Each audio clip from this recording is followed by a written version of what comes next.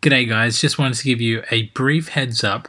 At some point during the recording of this episode, I experienced a couple of glitches with my microphone, and that led to some parts of my audio kind of skipping, and as a result I had to cut out a few parts of this episode so that it wasn't extremely painful to listen to, because Jeremy's track was completely fine and mine just kind of was a lot shorter. So I did my best to edit it together. Hopefully it's not too distracting. I think there is a point where maybe 45 seconds is cut out. So I'll just leave that up to your imagination as to what is said during that time. And I've put in a little TV static noise just to indicate that. I think it actually happens halfway through a point. So that's really fun. Also want to say thank you for everyone for coming back, because we've had a week or two where we haven't been able to have this episode out. If you want to go ahead and leave us a rating and review on iTunes if you like the show, or just tell someone about it, or let us know what you don't like about the show, you can do that on all the social medias. You know where to find us. That'd be great. Okay, hope you enjoyed the episode. This is Scripture Read Badly, a podcast where two grown-up pastors' kids discuss the stories of the Bible in chronological order, attempting to avoid heresy and generally having a good time. I'm Jeremy. And I'm Ryan. Sit back and rejoice.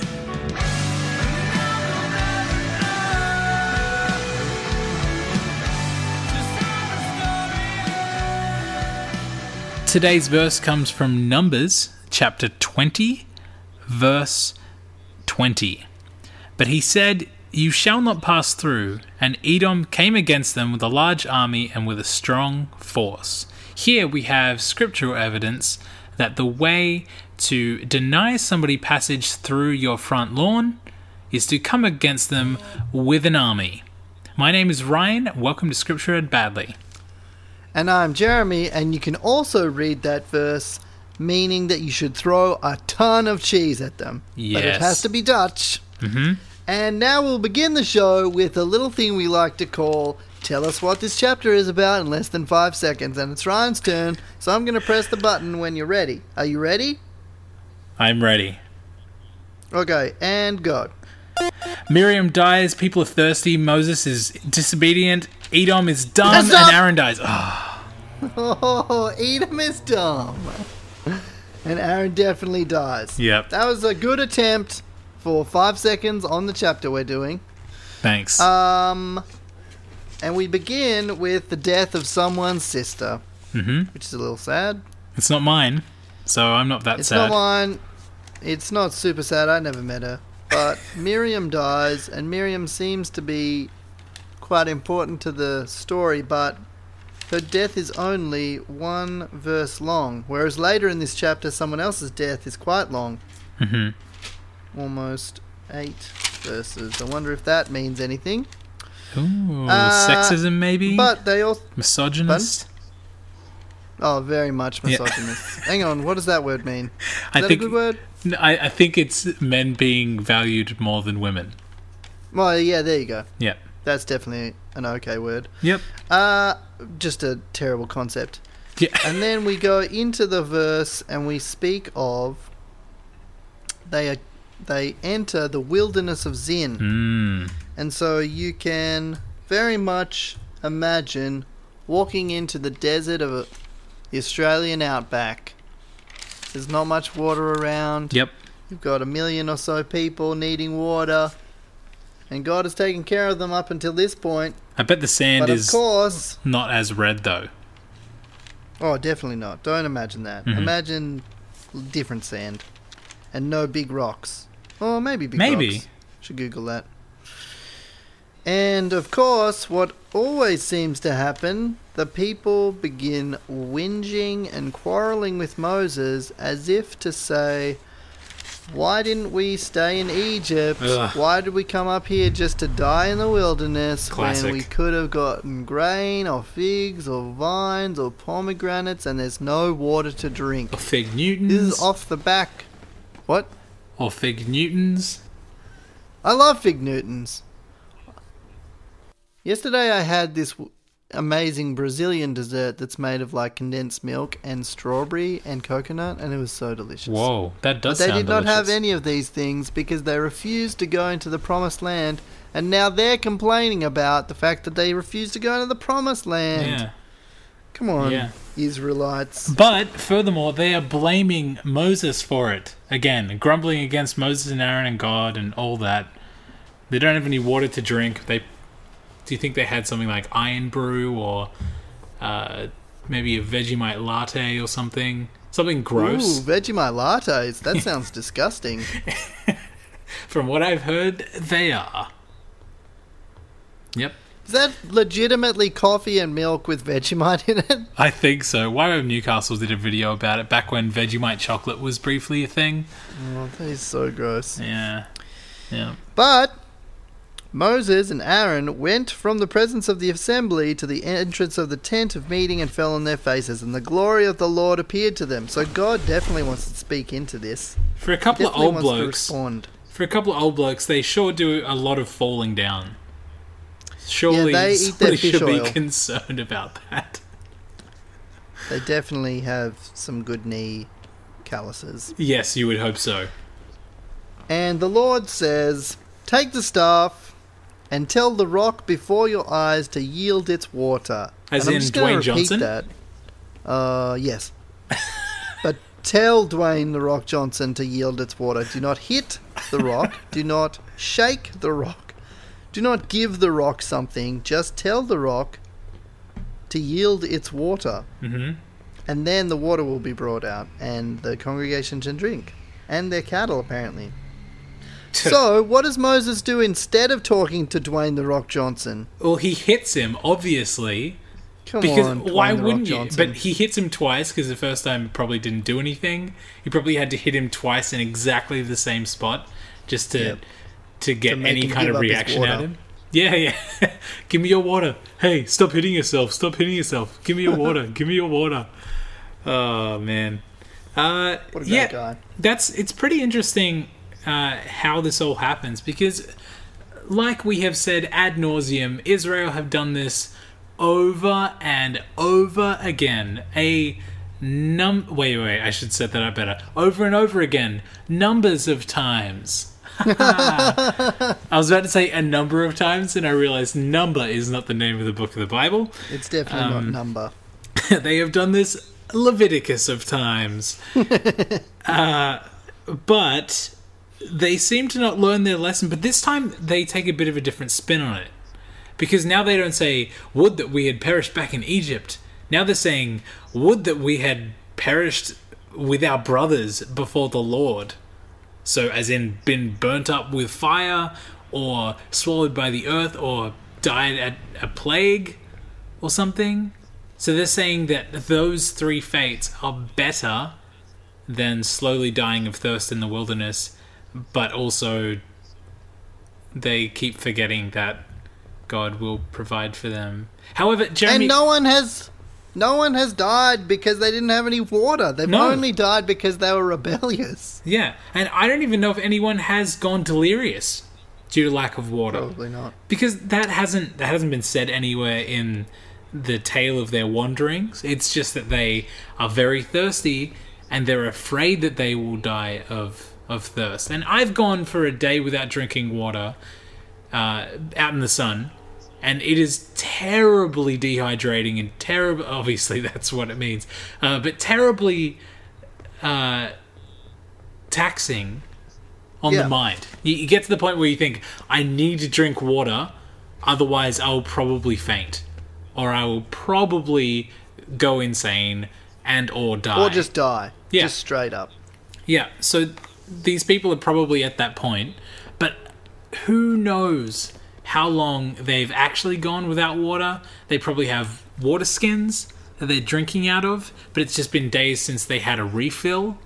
So maybe they're just rationing their water, and it's something like from The Lord of the Rings, Return of the King, the book, where Sam gives a drop of water to Bilbo. To Bilbo? Why would he do that? To Bilbo? To Frodo. Here, Bilbo, have a drop of water. I know I'm in Mordor, and I'm about to die of thirst, but you can have my drop of water, even though you're in Rivendell. No, but it's that type of thing where they're probably rationing out their water and saying, you can have a mouthful of water twice a day because that's all we have, and it doesn't look like there's any streams nearby, which is interesting because obviously up to this point they have been wandering around and around and around, seemingly not following a distinctive path straight to Canaan. And we see in chapter 20 that they go way out of their way to go through Edom instead of going north up to Canaan from where they are in the wilderness of Zin. If you have a map at your disposal, I do. It's in my ESV Study Bible, which is great. It's right here on this page that we're reading out of. Words work for me. So you remember the Negeb? We remember reading about the Negeb with Abraham. Were they a people group? No, it was southern Canaan. So at one point, they went down to the Negeb. I think that was Abraham and Sarah. And there was one of the incidents with the kings where he's like, she's my sister, which is true, but also not true. And so this is a little bit further south. The wilderness of Zin, probably about half an hour drive, probably an hour and a half, 2 hours drive south of the Negeb. How much on a camel? You're the DM for Dungeons and Dragons, you tell me. It's probably 3 days. 3 days on a camel. How many times did they have to roll the dice for that, Jeremy? 17. No, actually. If it's... How many hours did I say? 3? 3 days? 3 days. It'd probably be 1 day, and it'd probably be 6 rolls of the dice every 4 hours. All right. Depending on what the characters were doing. Words to live your life by. It's only 6 rolls of the dice away.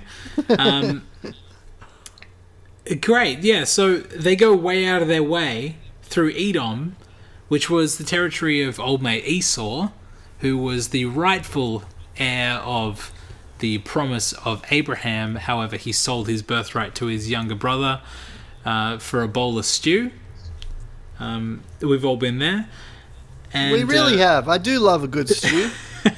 And the last we saw of Esau, he and Jacob were burying their father Isaac after being reunited with the Jacob and his whole tribe were following behind him, and they were coming up towards Esau, and he went, my favorite sons, you get in the back party, and everyone else can be in this front party, and I'll send a lot of gifts ahead of me. And it ended up being that they reconciled, even though Esau's last words to him before that were, I'm going to kill you, you little snake, you stole my birthright, you stole my life, you're evil and dumb.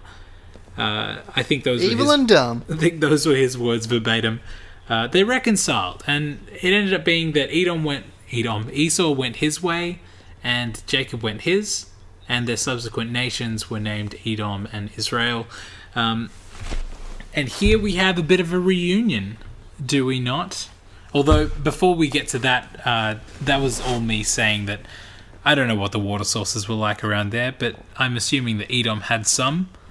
So that was probably the closest source of water, natural source of water, along the way that they were trying to take up north, maybe? Although, in 17 he says, please let us pass through. We will not pass through field or vineyard or drink water from a well. Oh, there you go. So I think it's more a shortcut so that they don't have to roll more dice to go around it. Yeah, how many chance encounters can you avoid by going through your brother's territory? Especially because it's the king's highway, so there'd only be bandits. And they also say if we do drink any water, they'll pay for it. So they're just trying to get through because it's quicker. Yep, true. And the Edom guy says nope. And Edom came out against them with a large army with a strong force. So once again, the cheese comes out. The cheese does indeed come out. But before the cheese comes out, the water comes out of the rock. They finally hit him enough times to get him to hand over his bottle of water, which is probably sponsored by Apple or something. It's Apple. Apple water.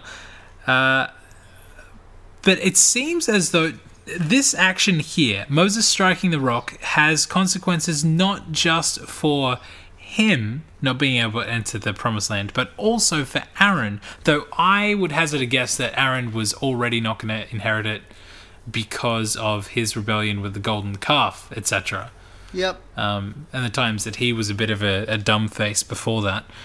But Moses seems to ignore the direct command of God outright, just out of sheer anger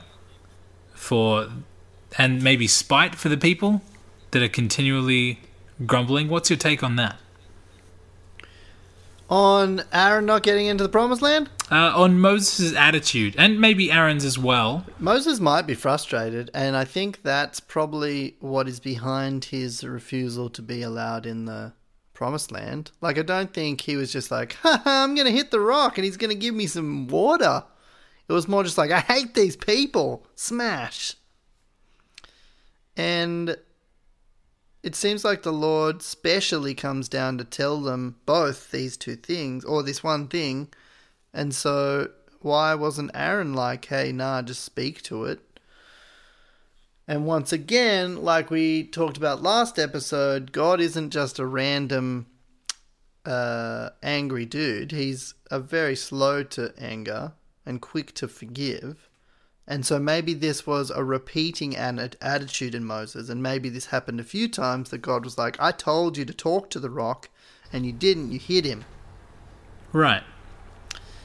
Maybe Dwayne has a special place in God's heart, and when he hit him, God was like, are you serious? That's Dwayne The Rock Johnson. Poor Dwayne. He's my fave. He's my boy.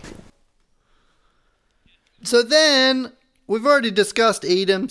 So just like them, they wanted a shortcut. We'll just shortcut through past Edom to the death of Aaron, which is quite a huge thing for the people of Israel. Well, at least the people who respect him and honor him as the chosen. Probably not all of the community wept. But it seems like God wanted his death to be a process. So he just didn't lay down and die, or he didn't get skewered by a beast. They went up on a mountain, and there was this beautiful ceremony of handing over the mantle to his son, Eleazar. Who is important in the story of Samuel, right? Or maybe not. We haven't got there yet. Stop reading ahead. So Moses strips Aaron of his garments and puts them on Eleazar, his son. So as he's going to die, he's nude, and his son gets his mantle, which is quite important because the garments were a big part of the design of the temple, the design of the system of redemption, and they had different parts of it special. And so this is like handing over this leadership, this blessing, this influence. Yep. And when all the congregation saw that Aaron had perished, all the house of Israel wept. For 30 days. So this is a huge mourning period for the people, which also shows, I suppose, that they have learnt to respect him maybe, or they do know how much influence and blessing he had.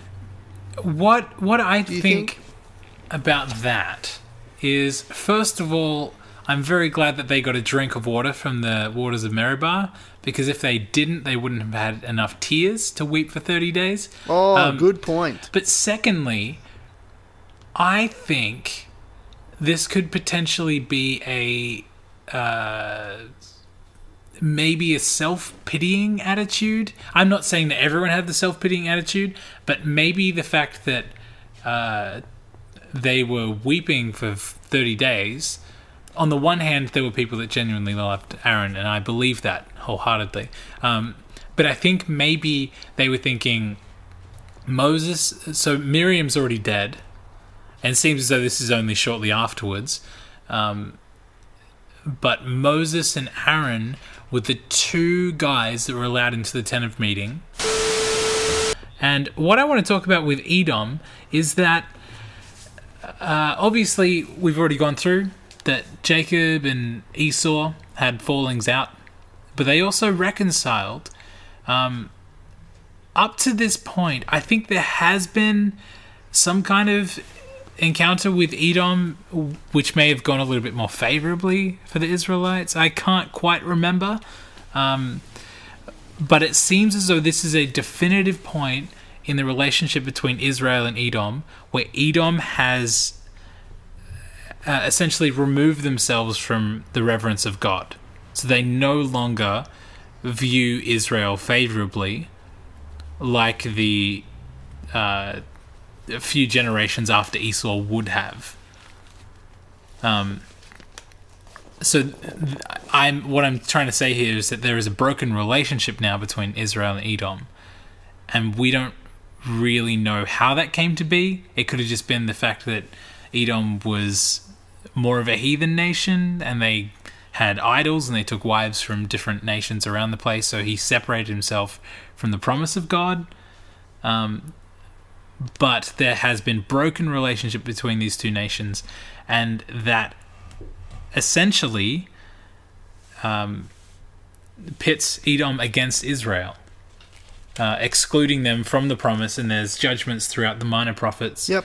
Especially, I think Amos is fairly Edom-centric, maybe.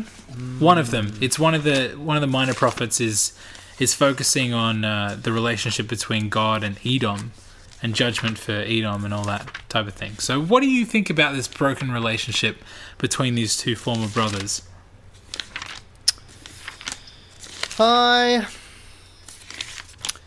like watching the people of Israel be with God intimately and still rebel.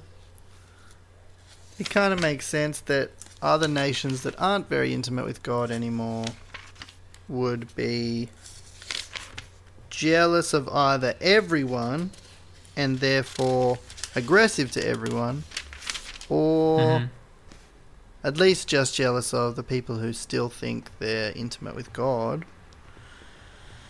Yeah. And it seems like that area of the time had a lot of different tribes that were very aggressive towards each other, and sometimes they'd be united by a bigger leader, and then other times they would just be smaller tribes fighting.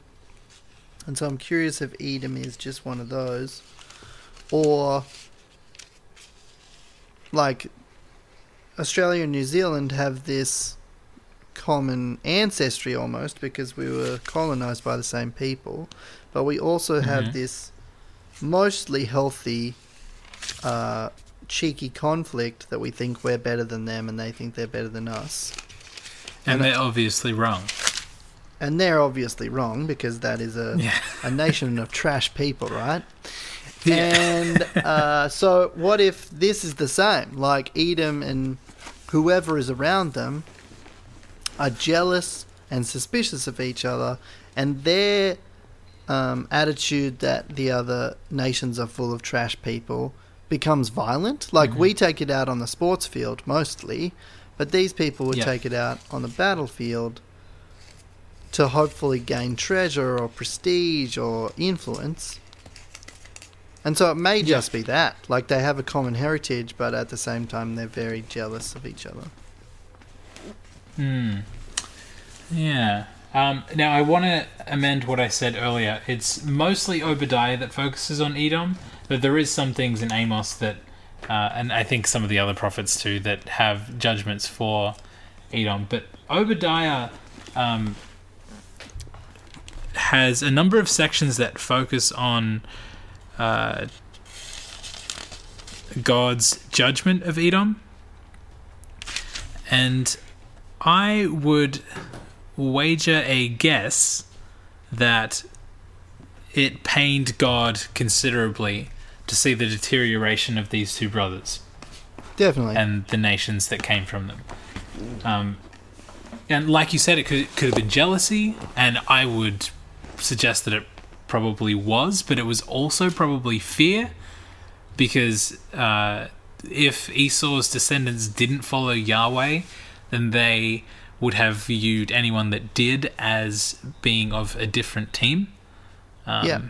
Therefore, they would have had the same attitude that all the other nations had, which was, I heard that Yahweh killed Egypt, basically, destroyed it, and now Israel is coming for us, and it's scary. and Israel already defeated, I think, the Moabites or the Ammonites, or it wouldn't have been the Moabites. I think that's a little too high up on the map. Ammonites are too. But point is, there was the battle where Moses had to hold his arms above his head like a Tusken Raider, and that was Israel's first victory after coming out of slavery, which was to cement the fact that God was with them, and to strike fear in the hearts of their enemies.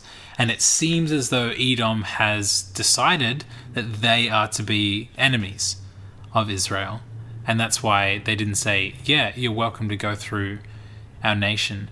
Now, I want to draw a small parallel here between this and when David and his mighty men, his rebels, are living in Philistine, in Ziklag. Was that in Leviticus?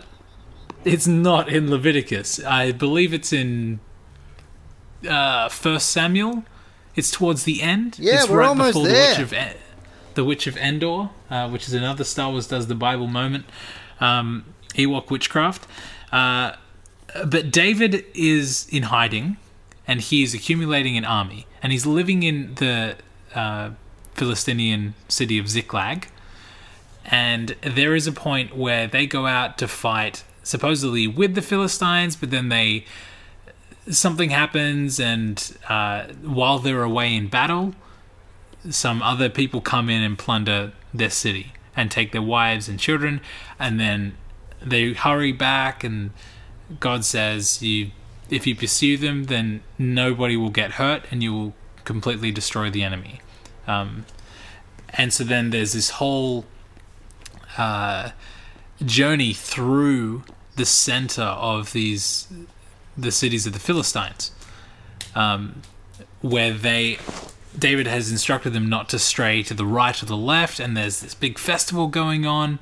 There's lots of people and all these temptations all over the place to ditch, just to get out and to go wherever they want and do whatever they want, because they're fugitives in an army in a foreign land. They're not welcome, and God has instructed them to go directly home, or to go directly in pursuit of the enemy, or whatever it is.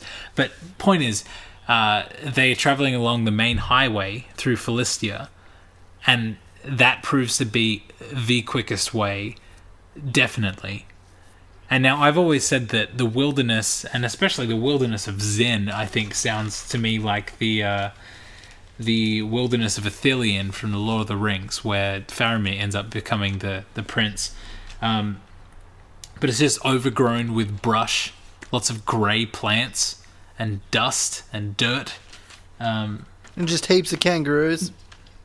Heaps of kangaroos everywhere. And it seems to me that God's main motivation in having them go this route was to plunder enemies as they went, defeat them as they went. Because they end up going around Edom and up past Moab, and then up past Ammon as well, and then into Canaan. So there's the route that they take ends up being going through enemy territory in order to get to the Promised Land, as opposed to going straight up to the Promised Land and then having enemies just across the water who are ready to take you on. Does that make sense? A little bit, but as I'm a visual learner, I have no idea what it looks like. So I'm just imagining kangaroos run around and fighting each other.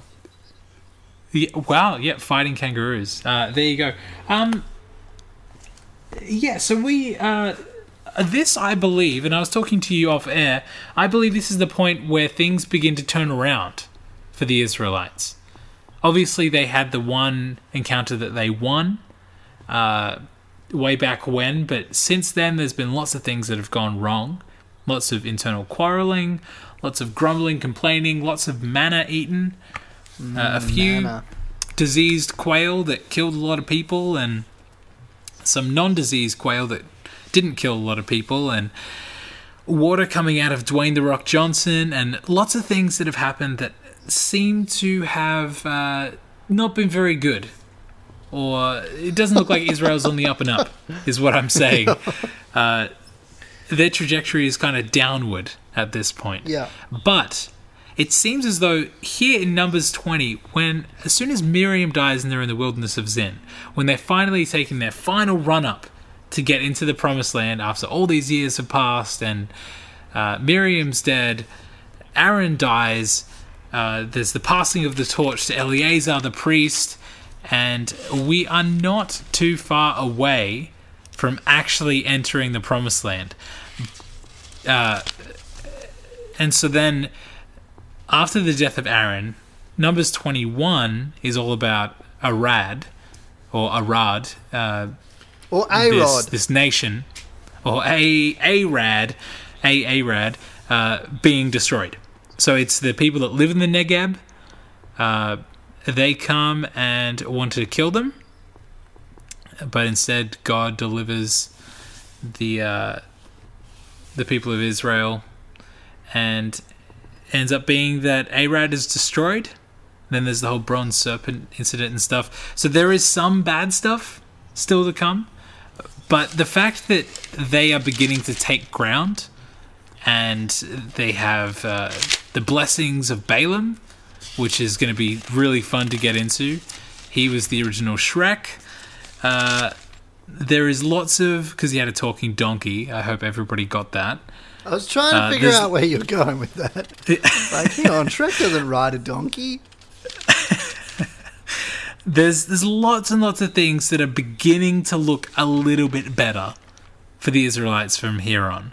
There are some things that go badly, but this is kind of the beginning of the upward turn. Yep. In the exponential line that is Israel, at least until they get to the Promised Land, and then everything turns to poo, which is not another miracle that God does. That's just a metaphor. That would be the worst miracle ever. You're like what's his name? Midas, the Greco-Roman god or whatever he was that touched everything that turned to gold. I do remember hearing about that. I only remember him and what his name is because of the Switchfoot song Faust, Midas and Myself, because I had to play that song many times for a concert that I was playing bass guitar and singing in. Nice. Yeah, so you don't want to be the Midas of poo. Yeah. Oh man, what do you think? Is this the point where things begin to turn around? No. Okay. I think they're still terrible. Wrong. They've still got like 40 years of terribleness ahead of them. But I think it's a momentary turnaround. Right, yeah, they have them all the time. No, it seems to me that at least the idea of blessing, the idea of fulfilling the promises of God is beginning to happen here, but there's still a long way until they're actually fulfilled. So long. Does that make sense? Why won't they just get it? I know. Come on, Bumblebee. So it's like they're on their final lap of a race, but the final lap is the most treacherous and terrible. Yeah, they just keep falling over and forgetting to take a drink, and they punch someone out and they start bleeding for some reason. Classic and then Israel. There's snakes and something, and man. Yeah, so we have them making their run at the Promised Land. This is when things, at least the action begins to ramp up. Whether or not Israel itself is on the up and up, that's yet to be seen, and I am most definitely wrong about that. No, you're not wrong. I just have a different perspective. You just have a different perspective on what turning it all around is. I think they don't turn it around until when Jesus comes back. I guess you're right. And then arguably they don't even do that then. Jeremy, do you have any other thoughts about Numbers 20 before we bring this plane to land?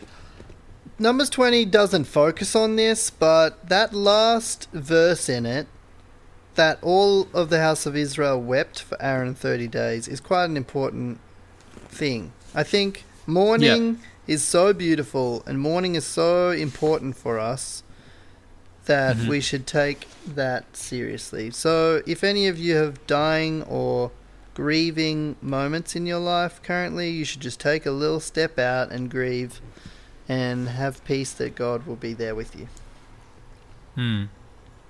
Yeah, that's really nice. Now, I can kind of relate to that. Recently, I was reading a Nicholas Sparks book, which is... I don't know how you're going to connect this at all. Yeah. You know how all Nicholas Sparks books are the same in that there is a love story and there is death? Yeah. And it's the worst. I'm reading this one called Safe Haven, and I'm sure some people out there would have either read the book or seen the movie. It was the only book in the house that I hadn't read that I was vaguely interested in reading, because a lot of the ones here in this YWAM shared house are things like encountering the presence of God and other things that I'm sure are important, but I want to turn my brain off and read some fiction before going to sleep. And I've been reading some great books by Zach Bartels, the Playing Saint and Playing Saint All Souls Day, which are great spiritual thrillers and serial killers and God winning and humans winning, and it's lots of fun. But I've been reading this Nicholas Sparks book because it's the only thing I haven't read in the house, and I was getting to know one of the characters at the beginning. And the way that Nicholas Sparks writes is just dismal and pathetic. When he's depicting somebody that has lost someone, it's just very bleak and sad, and he paints it in such a way that me, as a very emotional person who gets very immersed in whatever I'm experiencing, whether it's a movie or a book or whatever, I just couldn't help but feel my heart breaking for this man whose wife had died and he's left with 2 kids. And I'm going, this is so sad. And it's like 11 o'clock at night. I'm lying in bed. My wife's already asleep. And I'm just there holding back my tears and thinking, I feel like I will be very, very good at grieving and mourning, but to the point where it's going to be extremely painful when somebody really close to me does die. So we want to extend our sympathies to those of you out there that are going through a period of mourning and grief. And we also want to acknowledge that it's a good thing. And I'm not trying to trivialize it by trying to relate it to Nicholas Sparks, but I was thinking about that recently. And that's what I'm trying to get at here. I was reading Nicholas Sparks about death, and I was grieving, and it felt good. I felt like I was moving forward in my life as well as moving forward in the book. That was a digression, and I'm sorry. Why would you be sorry for that? Alright, see you later, everyone. And if you have a spatula for a soup, then throw it at the window. Totally nailed it. Leave us a rating and a review on iTunes. That'd be awesome. Yes, please. Love you guys. Bye.